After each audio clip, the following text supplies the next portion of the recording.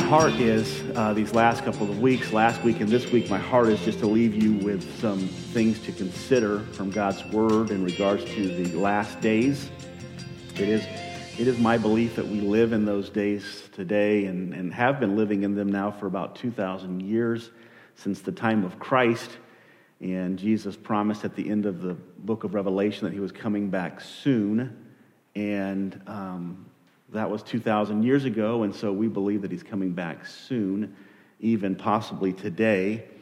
And we want to make sure that everybody is ready for that, watching and ready and anticipating the Lord's return, and motivated by that and also persevering because of it. And that's what brings us to Matthew 24 and 25. This is known as the Olivet Discourse, a time where Jesus, just prior to his crucifixion, is teaching his disciples, encouraging them about the events that are getting ready to take place, teaching them about the events that are getting ready to take place, which to them was somewhat confusing. They didn't understand it. They didn't comprehend it until after the resurrection took place. The Holy Spirit comes, lives within them, and makes it clear to them all of the truths that Christ had taught them. And so that was our focus last week, and this week we'll close this out. The title of this morning's message is The Harvest of the Last Days, Part 2. Last week we learned 3 characteristics of the final harvest. We learned that it is a time of distinguishing or discerning. In the final days that we are here on this earth, the trials and tribulations that the world will face, the purpose of them will be to distinguish the wheat from the tares and the goats from the sheep. One of the things that you will find to become more prominent as we get closer to the Lord's return is that there will be a distinguishing between the true followers of Christ and those who are not true followers of Christ. Those who possess the Holy Spirit and those who profess the Holy Spirit. Those who know Christ and those who claim to know Christ.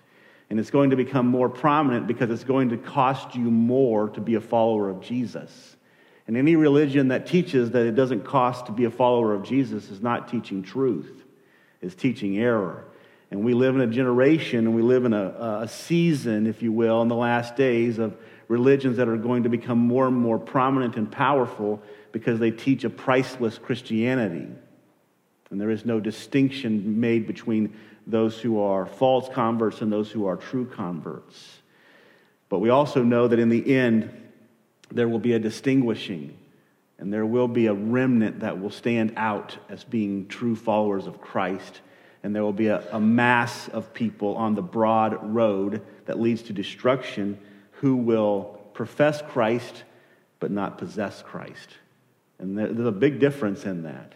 And the Gospels teach it, the epistles teach it, and then Revelation really displays it, puts it on display for us. So we learned last week the last days will be a time of distinguishing. It will be a time that no one will know the day or the hour. No, we're not meant to set dates or times when the Lord's going to return, but we are meant to know the seasons. The Bible says it will be like the days of Noah and like the days of Lot. Men will be living without any consideration of God, or men will be living in absolute rebellion against God. The days of Noah, men were just eating, drinking, marrying, and giving in marriage. In other words, they were going through life without any reference or respect or reverence for God. In the days of Lot, men were living in absolute detestable sins, primarily sexual sins, but really sins of all sorts. And they were living in absolute rebellion against God without any recognition of God, without any respect for God. And you know, it's amazing. The respect comes when the first drops of rain start to fall, right? The respect comes when the first fiery hail starts to fall from the sky. The respect comes, but when that happens, the doors are shut, aren't they? And there will be a day when the world will fall down and bow their knee before the God of the universe because he will force them to do so. And when that happens, the world will be condemned because there is no hope for them. The doors to the ark are shut. And it is our job as the church to be mindful of that and to be sharing the gospel with those around us in an honest way, sharing the truth with people around us about God's coming judgment, about the fact that there is a Redeemer, there is an ark. And listen, if they don't believe that the rain is going to come, they're not going to get on the ark, so you better convince them about the rain coming. We've done a great job of convincing people of the ark without any rain. And it's exactly what failed the first time, and it will fail again. People need to know that there's rain coming. And it's not rain like we saw in Genesis 6. It's going to be the rain of God's wrath in Revelation 6 through 19. But it is coming, isn't it? It is coming. And people need to know about it. They need to know the truth. We need to share it with them, to them in love. But they need to know that there is a judgment that God is going to pour out on this world. And those who are not in the ark are going to suffer the consequences of their sin. And they need to get in the ark. Now listen, it's not our job to put them in the ark. It's not our job to convince them to get in the ark. It's not our job to paint the ark certain pretty colors to make them want to be in it. It's our job to tell them that the rain is going to come and the ark is the only way that they're going to be delivered from it. Right? That's what evangelism is. We're not meant to set days or times. We're meant to be aware of the season of what we're going to face, and then be diligent in sharing the gospel with others. We learned last week that the final harvest is final. It is forever. Once the harvest takes place, the Lord reaps the earth. You'll either be blessed for eternity or you will be judged for eternity. You will either face God's favor and His love and His kindness for the rest of eternity, which there's no end to it, or you will face God's judgment and His wrath for the rest of eternity.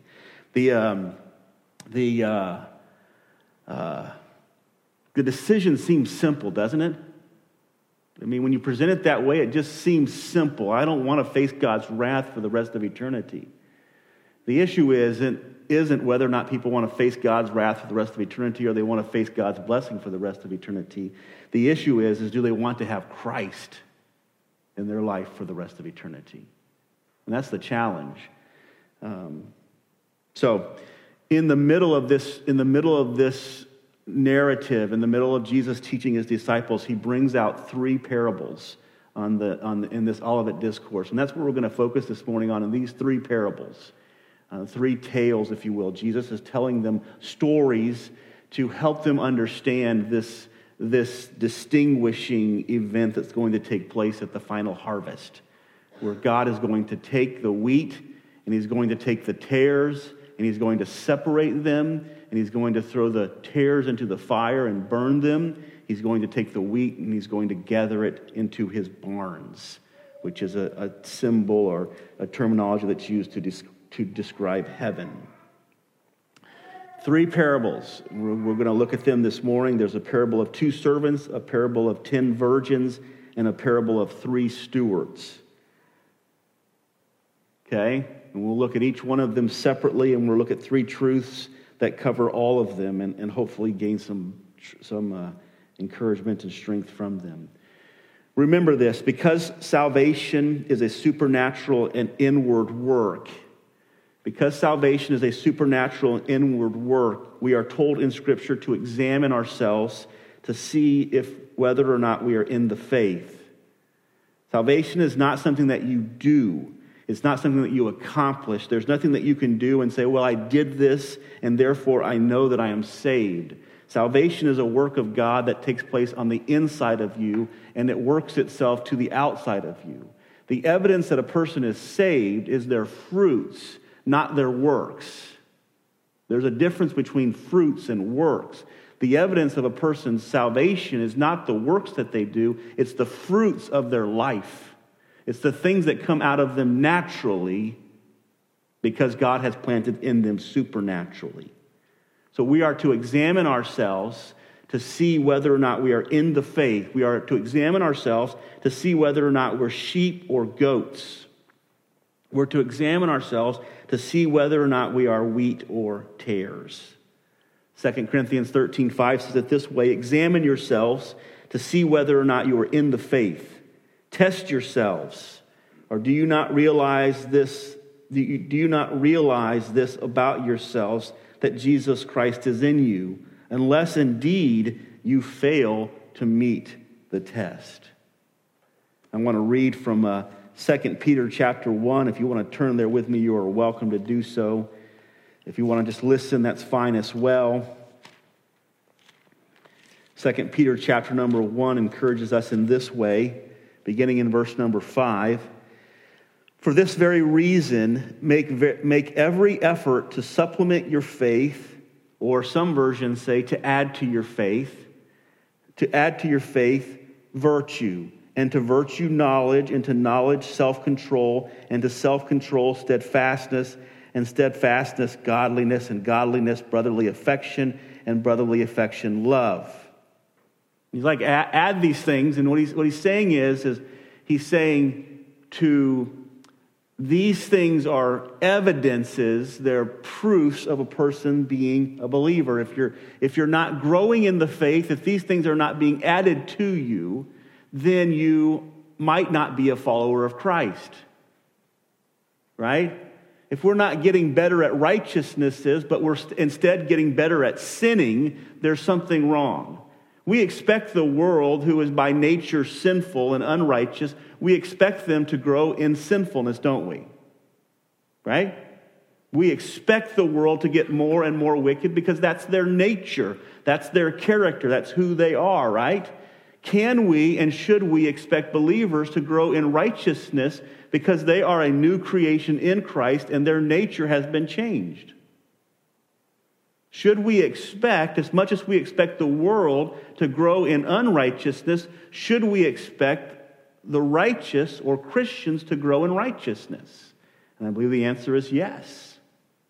We should expect for believers to be growing in righteousness. And that's why he says here to add these things to you. In other words, these things need to be revealing who you are. You need to be growing in these things because it's evidence of something being right inside of you. And you think about a little baby. When a baby is born over time, if that baby doesn't grow, if that baby remains small or remains on milk or doesn't ever grow to eat food, we take them to the doctor because we conclude that there's a problem with them, right? Because then naturally there's some things that we expect to see. You know, the baby comes out of the womb, and if that baby doesn't cry or make noise, what does the doctor do? They get frantic, don't they? And they will get a little tube and try to suck things out of their lungs and maybe pinch them or whatever. But they want that baby to there's certain expectations, even from a baby just coming out of the womb, that the doctor expects to hear. And if they don't hear those things or see those things, they are concerned. The same thing with the Christian faith.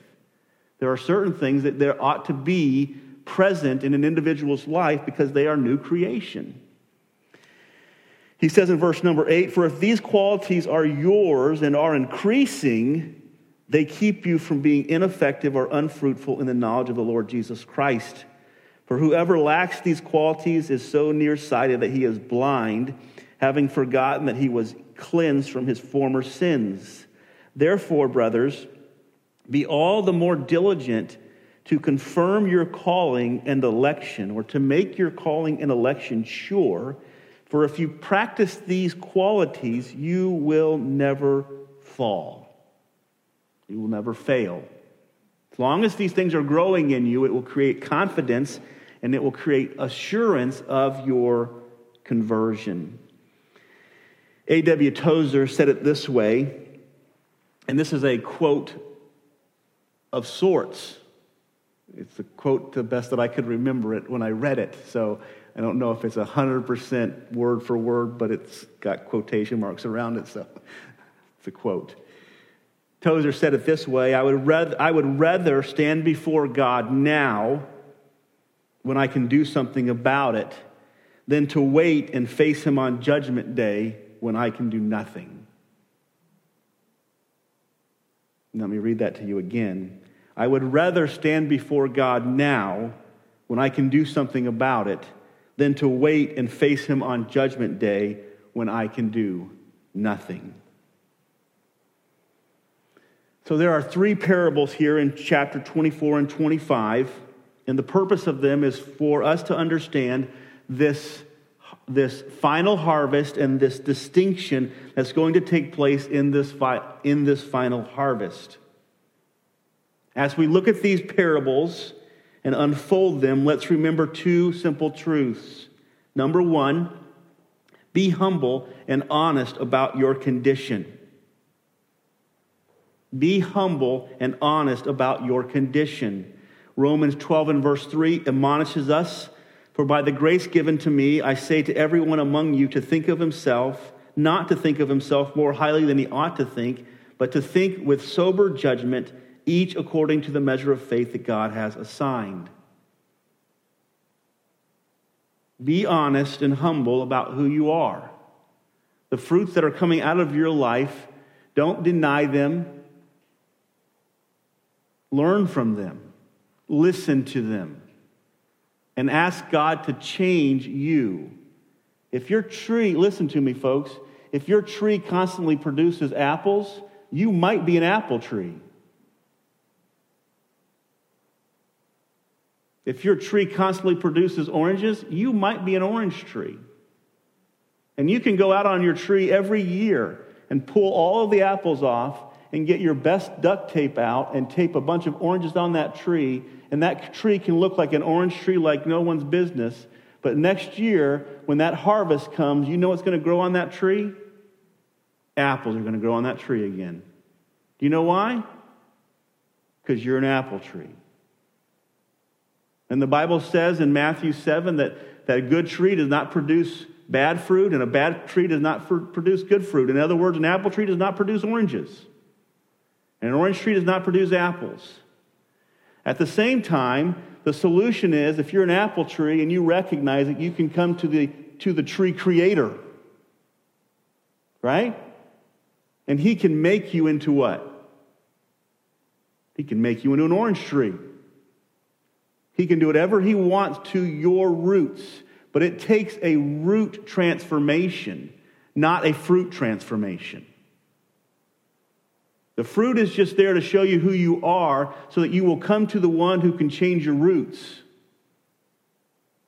And the roots is where the transformation is needed. And when we stand before God one day, he's not going to look at our fruits, he's going to look at our roots. We get to look at our fruits, but if we don't listen to them, if we're not honest with ourselves and not sober and humble about who we are, then our fruits will be glaring to us our entire lives, and we'll stand before God one day and our roots will be revealed. That's what fruits are for. Fruits are meant for us to see who we are. Right? Matthew 7, by your fruits you will know a person. They're meant to show us who we are. Not so that we can fix our fruits, but so we can go to the one who can change our roots. Right? That's what we need. We need to be transformed by the grace of God in salvation to make us into new creations. And then next harvest season, you'll start producing oranges. And guess what will become a realization to you? I'm an orange tree. I was an apple tree, but now I'm an orange tree. Right? Remember Jesus healed the blind man and they asked him, explain what happened. I don't know how to explain it. I was blind, but now I can see. No explanation for it, just the reality. So let's look at it together. To start with, in your outline, we start with the parables, 3 parables. 2 servants, 10 virgins, 3 stewards. These parables are unique to the book of Matthew. They're what's called kingdom parables. The only one that's not unique to Matthew is the first one, the 2 servants, and we find that one in Mark as well, chapter 13, verse 32 through 37. I'm going to read them if you just want to follow along with me, and then we're going to unpack a few truths about them. The Bible says in verse 45 of Matthew 24, "Who then is a faithful and wise servant whom his master has set over his household to give them their food at the proper time? Blessed is that servant whom his master will find so doing when he comes. Truly I say to you, he will set him over all his possessions. But if a wicked servant says to himself, my master is delayed, begins to beat his fellow servants and eat and drink with the drunks, the drunkards, the master of that servant will come on the day when he does not expect him, and in an hour that he does not know, and will cut him in pieces and portion him or send him with the hypocrites. In that place there will be weeping and gnashing of teeth. So the first parable is simple. You have two servants. They're serving in a household. The master is going to leave for a season, going to go on a journey. It's a picture of Christ. In his resurrection, he left for a season. He left for 2,000 years. And he says to his people that I want you to take care of the things that I have left for you to take care of. The church would be I think if you go back to Christ, the church is that place that his people are supposed to take care of. So we could think of it this way. There are two servants. Jesus Christ leaves. He leaves the church, or you could leave it with the disciples, the 12. He says to them, take care of my church. Take care of my church. Care for my church. One of those servants stays faithful, continues, even though 2,000 years have passed. One of those servants just continues to faithfully serve the Lord in the church, in the body of Christ. The other one forsakes caring for the body of Christ, becomes belligerent towards the church or towards the people that they're serving, begins to involve themselves in partying and drunkenness and immoral activity. In other words, they begin to become sensual in their lifestyle. And we see this happening around us today. Pastors are falling by the wayside every single day, morally, financially, whatever might be the failure of the day amongst ministers. It is happening amongst us because they're identifying themselves, what they're doing. They're showing what's in their heart. For years, they faithfully tried to put a display on of things that were not in their heart. And now the season has come. They've been perhaps become frustrated with the waiting, or realizing that it's not worth it or whatever, and all of a sudden all their sensuality and their sinfulness starts to come to the surface. That's these two servants here. They're both called, I think we could go back to Genesis chapter number 1 in the garden when God creates Adam. What does he tell him to do? The same thing he tells these two servants to do, right? Which is what? Care for what I've created. Take care of what I've created. God gives these two servants the same calling, the same responsibility. What are they to do? They're to care for what he's given them. And you know something? There's not a human being on the face of the earth that doesn't have that calling. It goes all the way back to the Garden of Eden. Care for what I created. Care for what I created. And if you go to the New Testament, it's the church. Care for what I created. Let's go on to the second, and obviously you see the results and the fruits of it, and we'll unpack those here in a moment. We go to the second parable, which is beginning of chapter 25. The kingdom of heaven will be like 10 virgins who took their lamps and went to meet the bridegroom. 5 of them were foolish and 5 were wise. For when the foolish took their lamps, they took no oil with them, but the wise took flasks of oil with their lamps. And just a note here, the oil is just a picture in the biblical vernacular to represent the Holy Spirit. And the Holy Spirit was pictured by oil. And so some of them had the Holy Spirit, and initially all of them had some sense of the Holy Spirit. They all left with some type of connectedness to the Holy Spirit. They get to a certain place or a certain time in their life, and the Holy Spirit is no longer there for a certain group of them, for half of them. The other ones have a continual relationship or connectedness or a continual flow of the Holy Spirit. The Old Testament references it like an oil lamp being planted by 2 trees, where the oil from those trees is just constantly feeding this oil lamp, and the oil runs down and it feeds the lamp, and so the lamp is constantly burning. And so the oil is there feeding that constantly, and the oil supplier is the Holy Spirit, right? He is the oil. 5 of the virgins don't take any oil, extra oil with them. They don't have enough when it comes time for them to make it to the remainder of the journey. The other 5 make it. The Bible goes on to say, verse number 5, as the bridegroom was delayed, they all became drowsy and slept. But at midnight there was a cry, "Here is the bridegroom, come out to meet him." Then all those virgins rose and trimmed their lamps, and the foolish said to the wise, "Give us some of your oil, for our lamps are going out." Man, listen to me, ladies and gentlemen. This principle is all throughout Scripture. We believe in eternal security. Once you're saved, you're always saved. But you need to understand this. The Bible is clear that there are people that play around with the Holy Spirit. They mess with him. They try to experience him. They like to go to church on Sunday because they get a feeling of the Holy Spirit. But honestly, that is what Hebrews chapter number 6 deals with when it says that they experienced the Holy Spirit, but they fell away from grace. They never had the Holy Spirit. They had fun with him. He was a playmate. And whatever he would give them, they would take. They didn't have him. And when it boiled down to, when it came to the end of things, when it came to the time of seriousness, when it came to the time of reckoning, their friendship with the Holy Spirit wasn't going to work.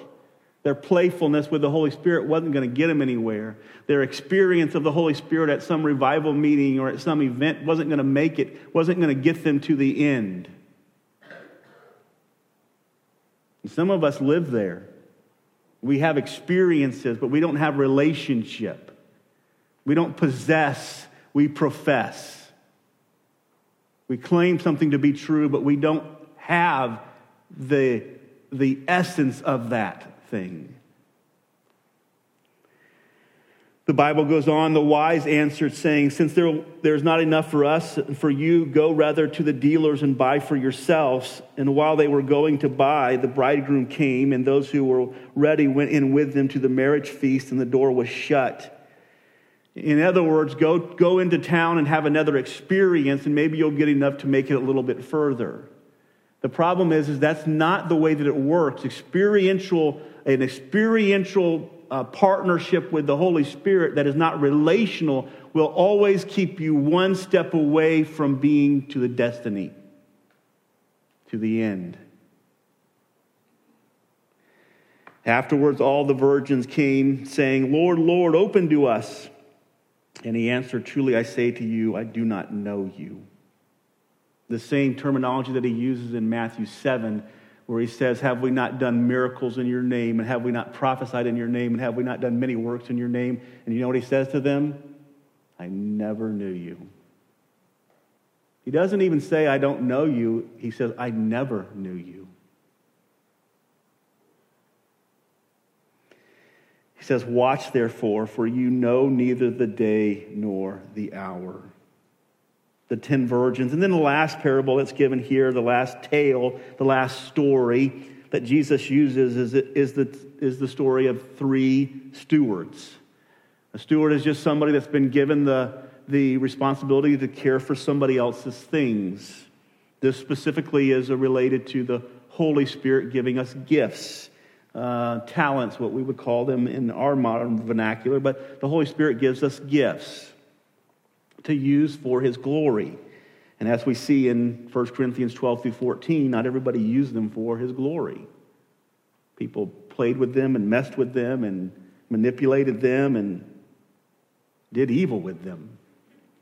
Let's read it together. For it will be like a man going on a journey who called his servant and entrusted to him the property. To one he gave 5 talents, to another 2, and to another 1, to each according to his ability. Then he went away. He who had received the 5 talents went at once and traded with them, and he who had 5 talents, and he made 5 talents more. So also he who had 2 talents made 2 talents more. But he who had received the 1 talent went and dug in the ground and hid his master's money. Now after a long time, the master of those servants came and settled accounts with them. And he who had received the 5 talents came forward, bringing 5 talents more, saying, Master, you delivered to me 5 talents. Here, I have made 5 talents more. His master said to him, Well done, good and faithful servant. You have been faithful over little. I will make you ruler over much. Enter into the joy of your master. So obviously the first steward takes the 5 things that God gave him, whether it be, think of it as money or gifts or skills or whatever. He takes those 5 talents and he uses them in such a way as to multiply them, to double them. So whether you look at that as from somebody taking the salvation that God has given them and evangelizing, and they produce 5 more souls. You take the gifts that you use and you use them for the Lord, and it produces double of what he has given you. And he says to him, Well done, good and faithful servant. And he says, he enters into the joy of the Lord, which is another term for heaven. He also who had 2 talents came forward, saying, Master, you delivered to me 2 talents. Here I have made 2 more. His master said to him, Well done, good and faithful servant. You have been faithful over a little. I will set you over much. Enter into the joy of your master. Kind of the same thing taking place there. It's important to note that you don't have you have 3 here. You know, it's nice to have 10 because you get 5 and 5, or 2 because you get 1 and 1. But here you have 3, and the reason for it is that God is making a statement about the fact it doesn't matter how many talents you're given. You can get 1 talent, you can get 2 talents, or you can get 5 talents. The issue isn't how many you have. The issue is, what do you do with the talents God has given you? He also, who had received the 1 talent, came forward, saying, Master, I knew you to be a hard man, reaping where you did not sow, and gathering where you scattered no seed. So I was afraid, and I went and hid your talent in the ground. Here, you have what is yours. His master answered him, You wicked and slothful servant. You knew that I reaped where I had not sown, and gathered where I scattered no seed. Then you ought to have invested my money with the bankers, and at my coming I would have at least received what was my own with interest. So take the talent from him and give it to him who has 10 talents. For everyone who has will more be given, and he will have an abundance. But from the one who has not, even what he has will be taken away from him. These are those who are in they're claiming Christianity, and they're always declining in their Christianity. What they have is continuously being taken away from them. There's no growth, there's just decline. And they may start off on cloud 9, and by the time that they're done, they're on cloud 2 or cloud 1. But they're constantly losing the things that they had at one point. There's a problem with that. 2 of them doubled, started off with a number, doubled it.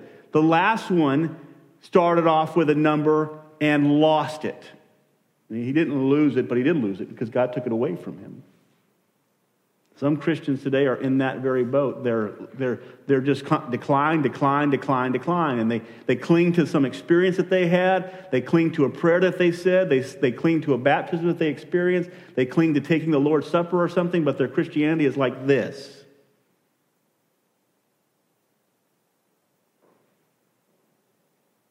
There's a problem with that. They're losing what they have.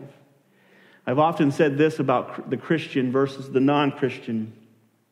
The non-Christian's life is marked by his successes with the Lord. Have we not prophesied in your name, and have we not done many miracles in your name? The reason why the non-Christian recognizes their successes is because the pattern of their life is down. What do you notice when the pattern of your life is down? You notice your peaks. I went to church on Sunday. I put my money in the offering plate. I did the ceremonies and the sacraments. But your pattern of life is this. But you have these.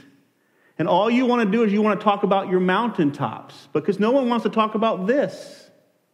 This is the fruit of your life. But this is the peaks. You know what's unique about a believer?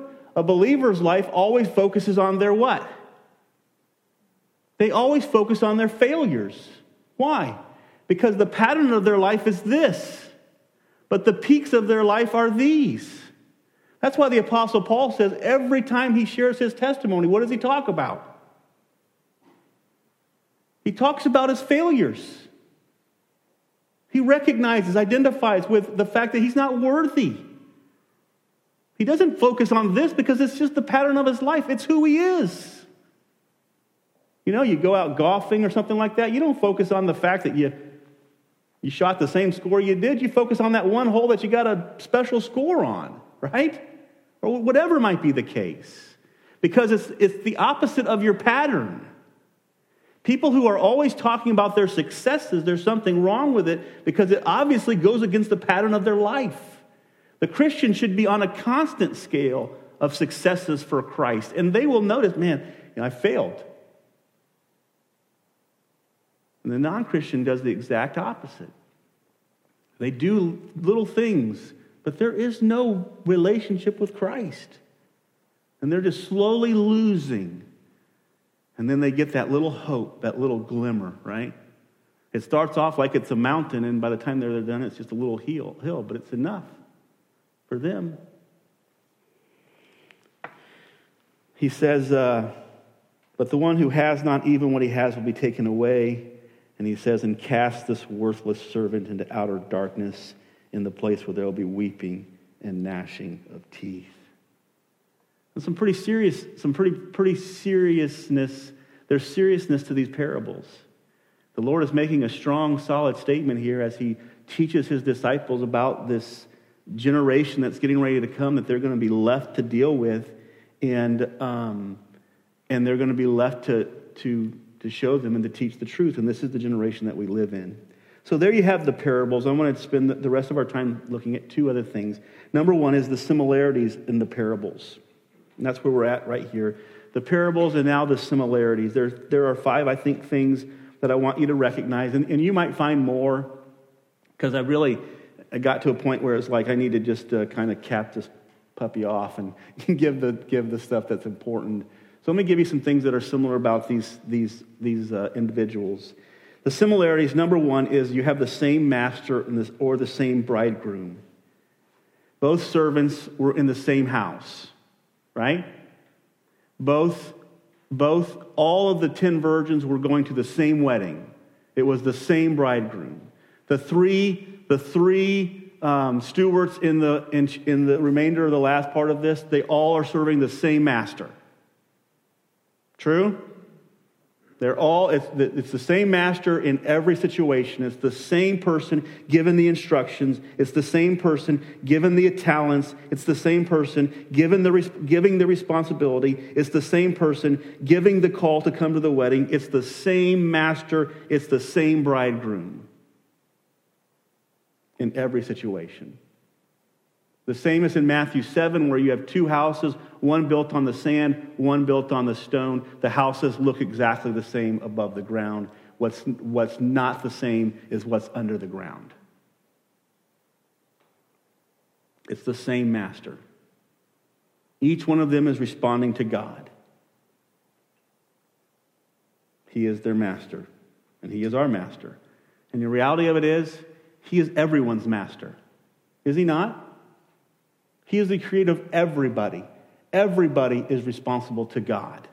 Whether they like it or not, the issue isn't whether they like it at this point. The issue is we all have the same master.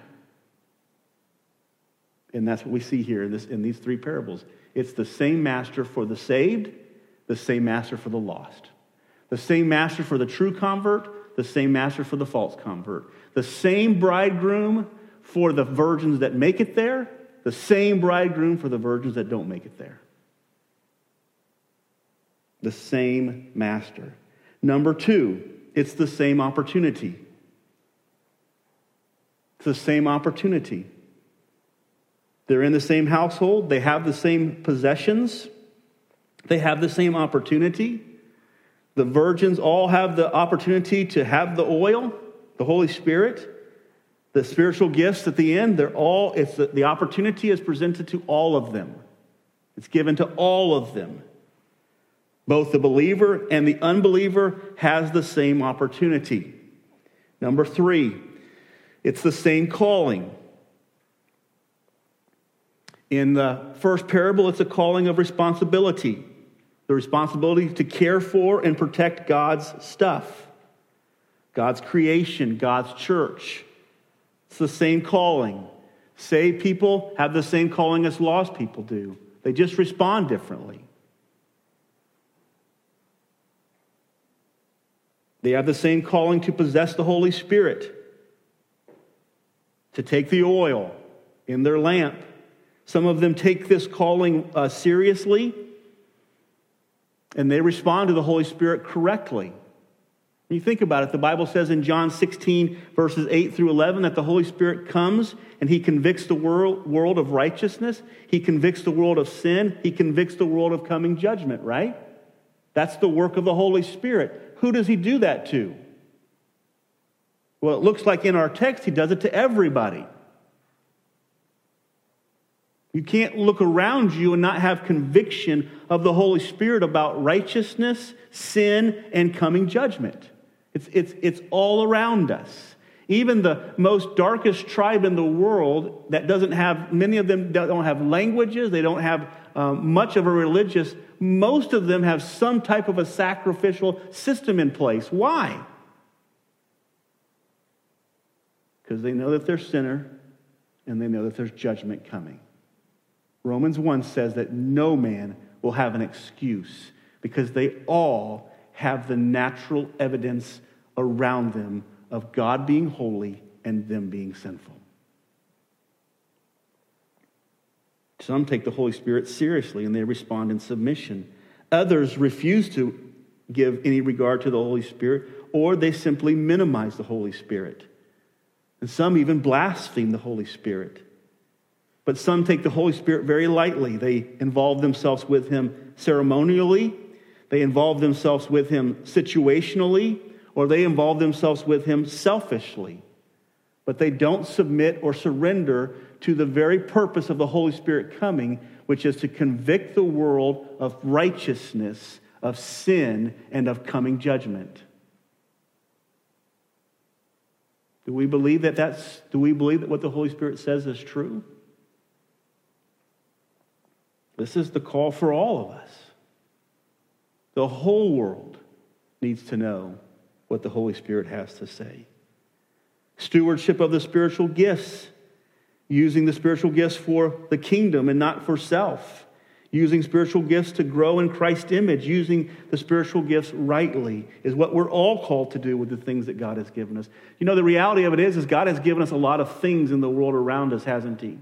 And you know the number one reason that God has given us all of those things is that we might glorify him with them, right? He gives them to the saved, and he gives them to the lost. And do you know what he says to every one of us? Glorify me with them. And he holds everyone accountable for their glorifying him with them. The same calling for all of the people in these parables. It's the same characteristics of people. 2 servants, 3 stewards, same jobs, same responsibility, the virgins, all of it's the same. I find this interesting, though. If you look at the story of the virgins, the middle parable, I found it interesting this. All of the virgins fell asleep when the bridegroom was coming, didn't they? The Bible tells them, don't fall asleep. Be awake and be alert. But guess what? We all fail the same, don't we? Don't we? We all fall short the same. Of all the 10 virgins, how many of them fell asleep? All of them. The Lord said, stay awake. How many of them fell asleep? Every one of them. Not only did all 10 of the virgins fall asleep, but how many of them woke up when the bridegroom came? All of them. They all fell asleep, and they all woke up when the bridegroom came. The difference at the end of the day, while they all fell asleep together, which was against what the Lord had commanded, They all woke up together, which is what the Lord commanded. At the end of the day, what mattered and what made the difference was how many of them had the oil. Get that. You're going to fail. You're going to fall asleep. And what's going to matter at the end? Do you have the oil? Do you have the Holy Spirit living within you? It's the same characteristics. All the people have the same characteristics. They all struggle with the same thing. The last thing under this point of the similarities is the same test. One of the things that you'll notice is the test is exactly the same. It's stated in a very simple term in two of the parables and a little bit different term in the third. It's simply this. The test is time. The Bible says in the beginning, in the first and the last parable, that the Lord was delayed. And in the middle parable, it says that after a long time, or maybe I have that, I think it's the last parable, it says after a long time. But two parables, the Lord is delayed. The third parable, it says after a long time. What is the test? The test is time. What proves a person to be a true convert or a false convert? Is time. It's time. The longer the Lord delays his coming, the more evident true converts will become, and the more evident false converts will become. Because the false converts will want to live for fun. They'll want to be partying with their buddies and drinking and getting drunk and having sexual. They want to start giving into their flesh. It's like, man, he's tarried this long. Remember when Moses went up on Mount Sinai to get the commandments? How long was he gone? 40 days. What did they do when he was gone for 40 days? We didn't know if Moses was going to come back. He's been gone so long. We're going to make ourselves an idol to worship, and we're going to all live in sexual immorality.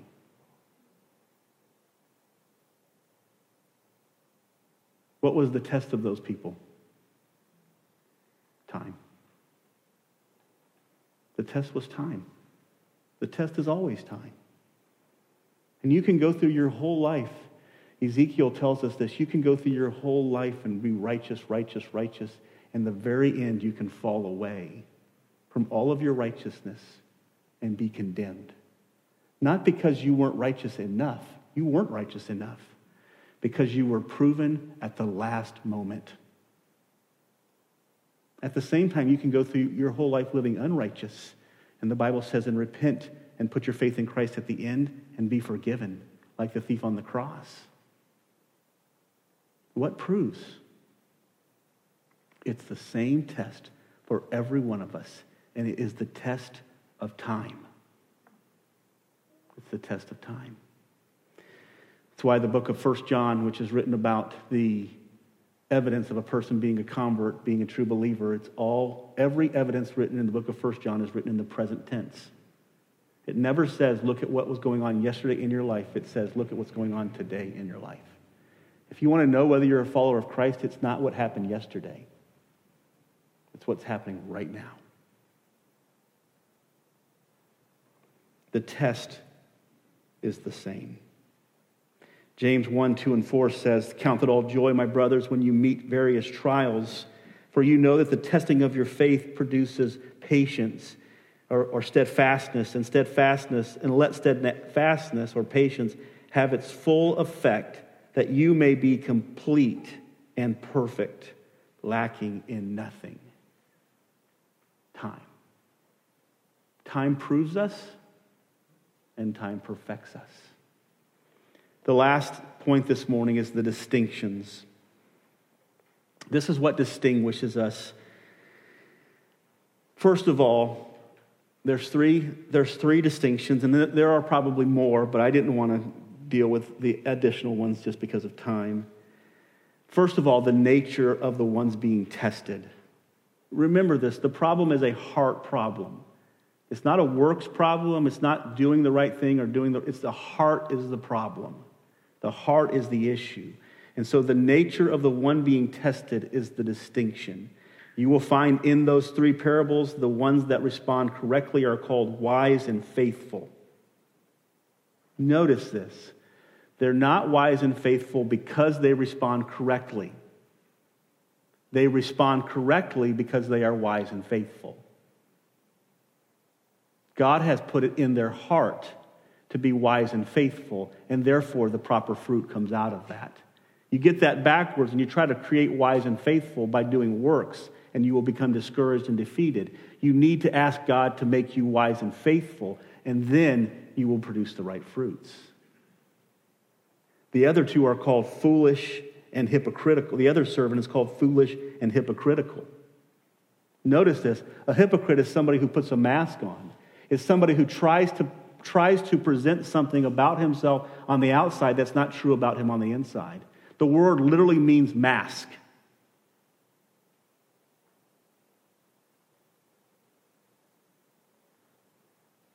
Something's broken on the inside that we're masking on the outside.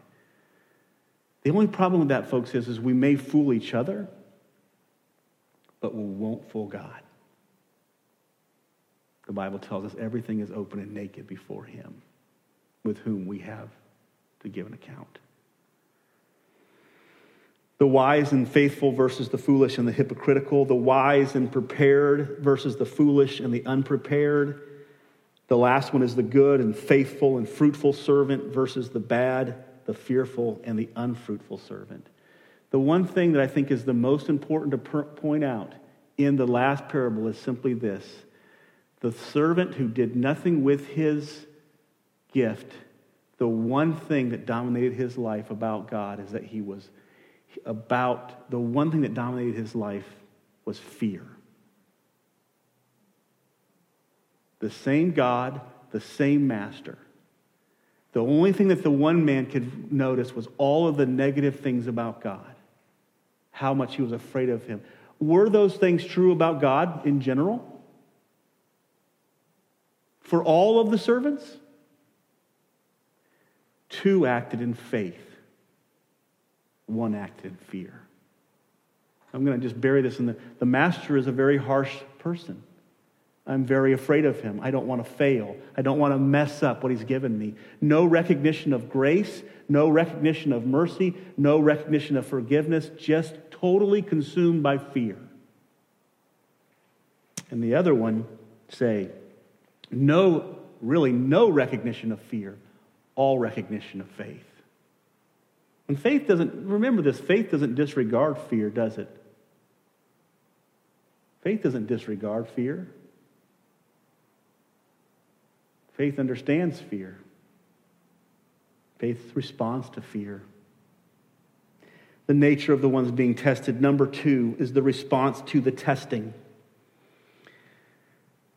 Those who persevere in obedience in the first parable versus those who become weary of waiting and abuse people and start partying or living what I would call is sensual lives.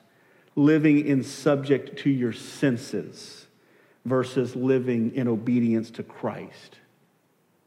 The Bible talks about the God becoming your appetite or your belly. Your God is your belly. Those who persevere in obedience are believers. Those who become weary of waiting and abuse people and start to live sensually are revealed as unbelievers.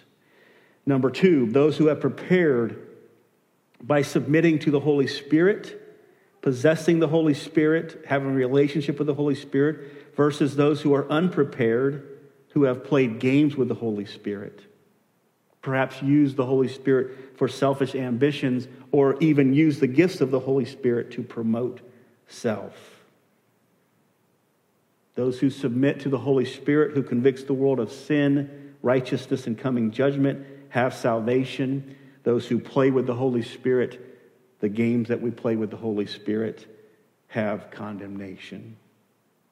The last parable, those who by faith use their spiritual gifts for God's glory and for the advancement of His kingdom, versus those who in fear neglect or abuse their spiritual gifts for selfish gain or refusing to use them. Again, we get back to the fear versus faith.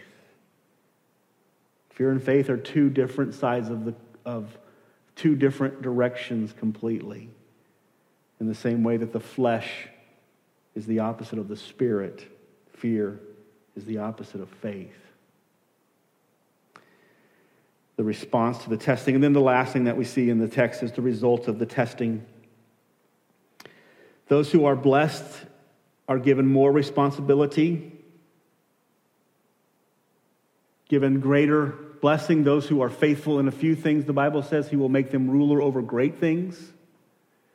In the kingdom of the Lord, those who become persevering in this life for the glory of God will be blessed in the next with great responsibility and blessing. Those who do not will be portioned off with the hypocrites. They'll be exposed, if you will, as being hypocritical. Those who are welcomed at the wedding are those who are versus those who are pushed away and rejected upon arrival. The door is shut. They have no access to the bridegroom. They have no access to the blessing. Then those who are welcomed into the joy of the Lord and given more versus those who are condemned and have their place and their part in God's wrath and punishment. These are the distinctions. In the final harvest, these are the distinctions that will be made. There will be one side who will be wheat and sheep, and another side who will be goats and tares. One side will face the blessing of the Lord and enter into the joy of the Lord. The other side will face the wrath of God and will experience his judgment and condemnation forever. In closing, it is important to remember that these characteristics don't save you. It is important to understand that none of these people were saved because they persevered, because they had oil, or because they were good stewards. They persevered, they had oil, and they were good stewards because they were saved. You deal with the heart first, and the fruits come. You get it backwards, and you'll have a works-oriented salvation. You will believe that you have accomplished your salvation on the basis of your goodness. These things do not save you. They simply identify you in the final harvest. They're identification marks, not ways to be saved. When the final harvest is made, the question will be answered, am I a sheep or am I a tare? And we will be marked by our fruits. Pastor Michael read this at the beginning. I'm going to read it again in closing from James 2, verses 14 through 20, and then also verse 26. The Bible says it this way: what good is it, my brother, if someone says he has faith but does not have works? Can faith save him?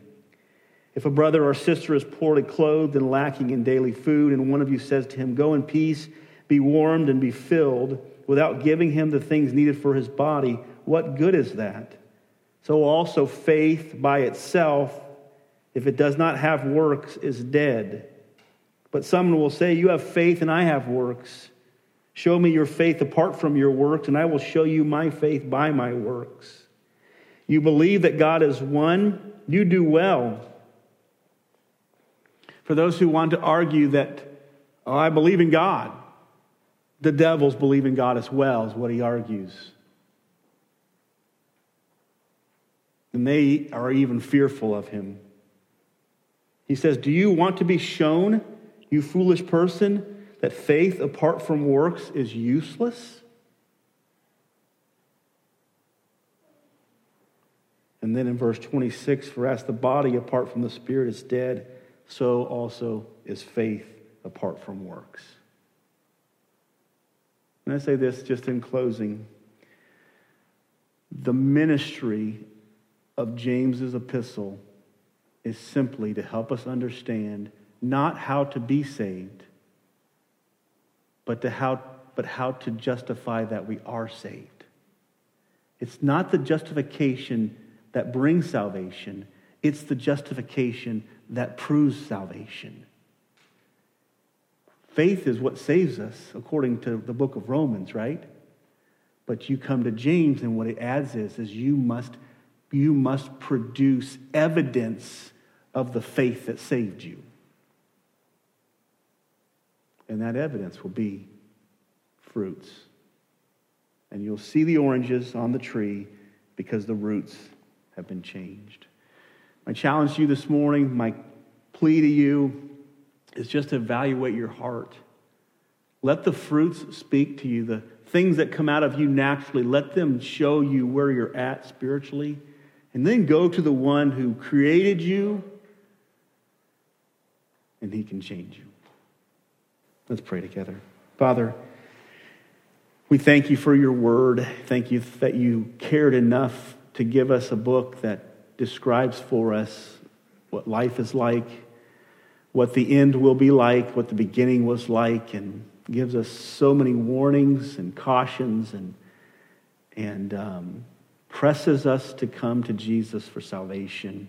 I pray that if someone is sitting here and can hear what I've just preached and what your word says, but finds themselves being fruitful of unrighteousness or lack of patience or full of fear or not using the things that you've blessed us with or not possessing your spirit, I pray that you would even bring conviction in their hearts now. They would come to you, the creator and sustainer of all things, and pray for a transformation that only you can give.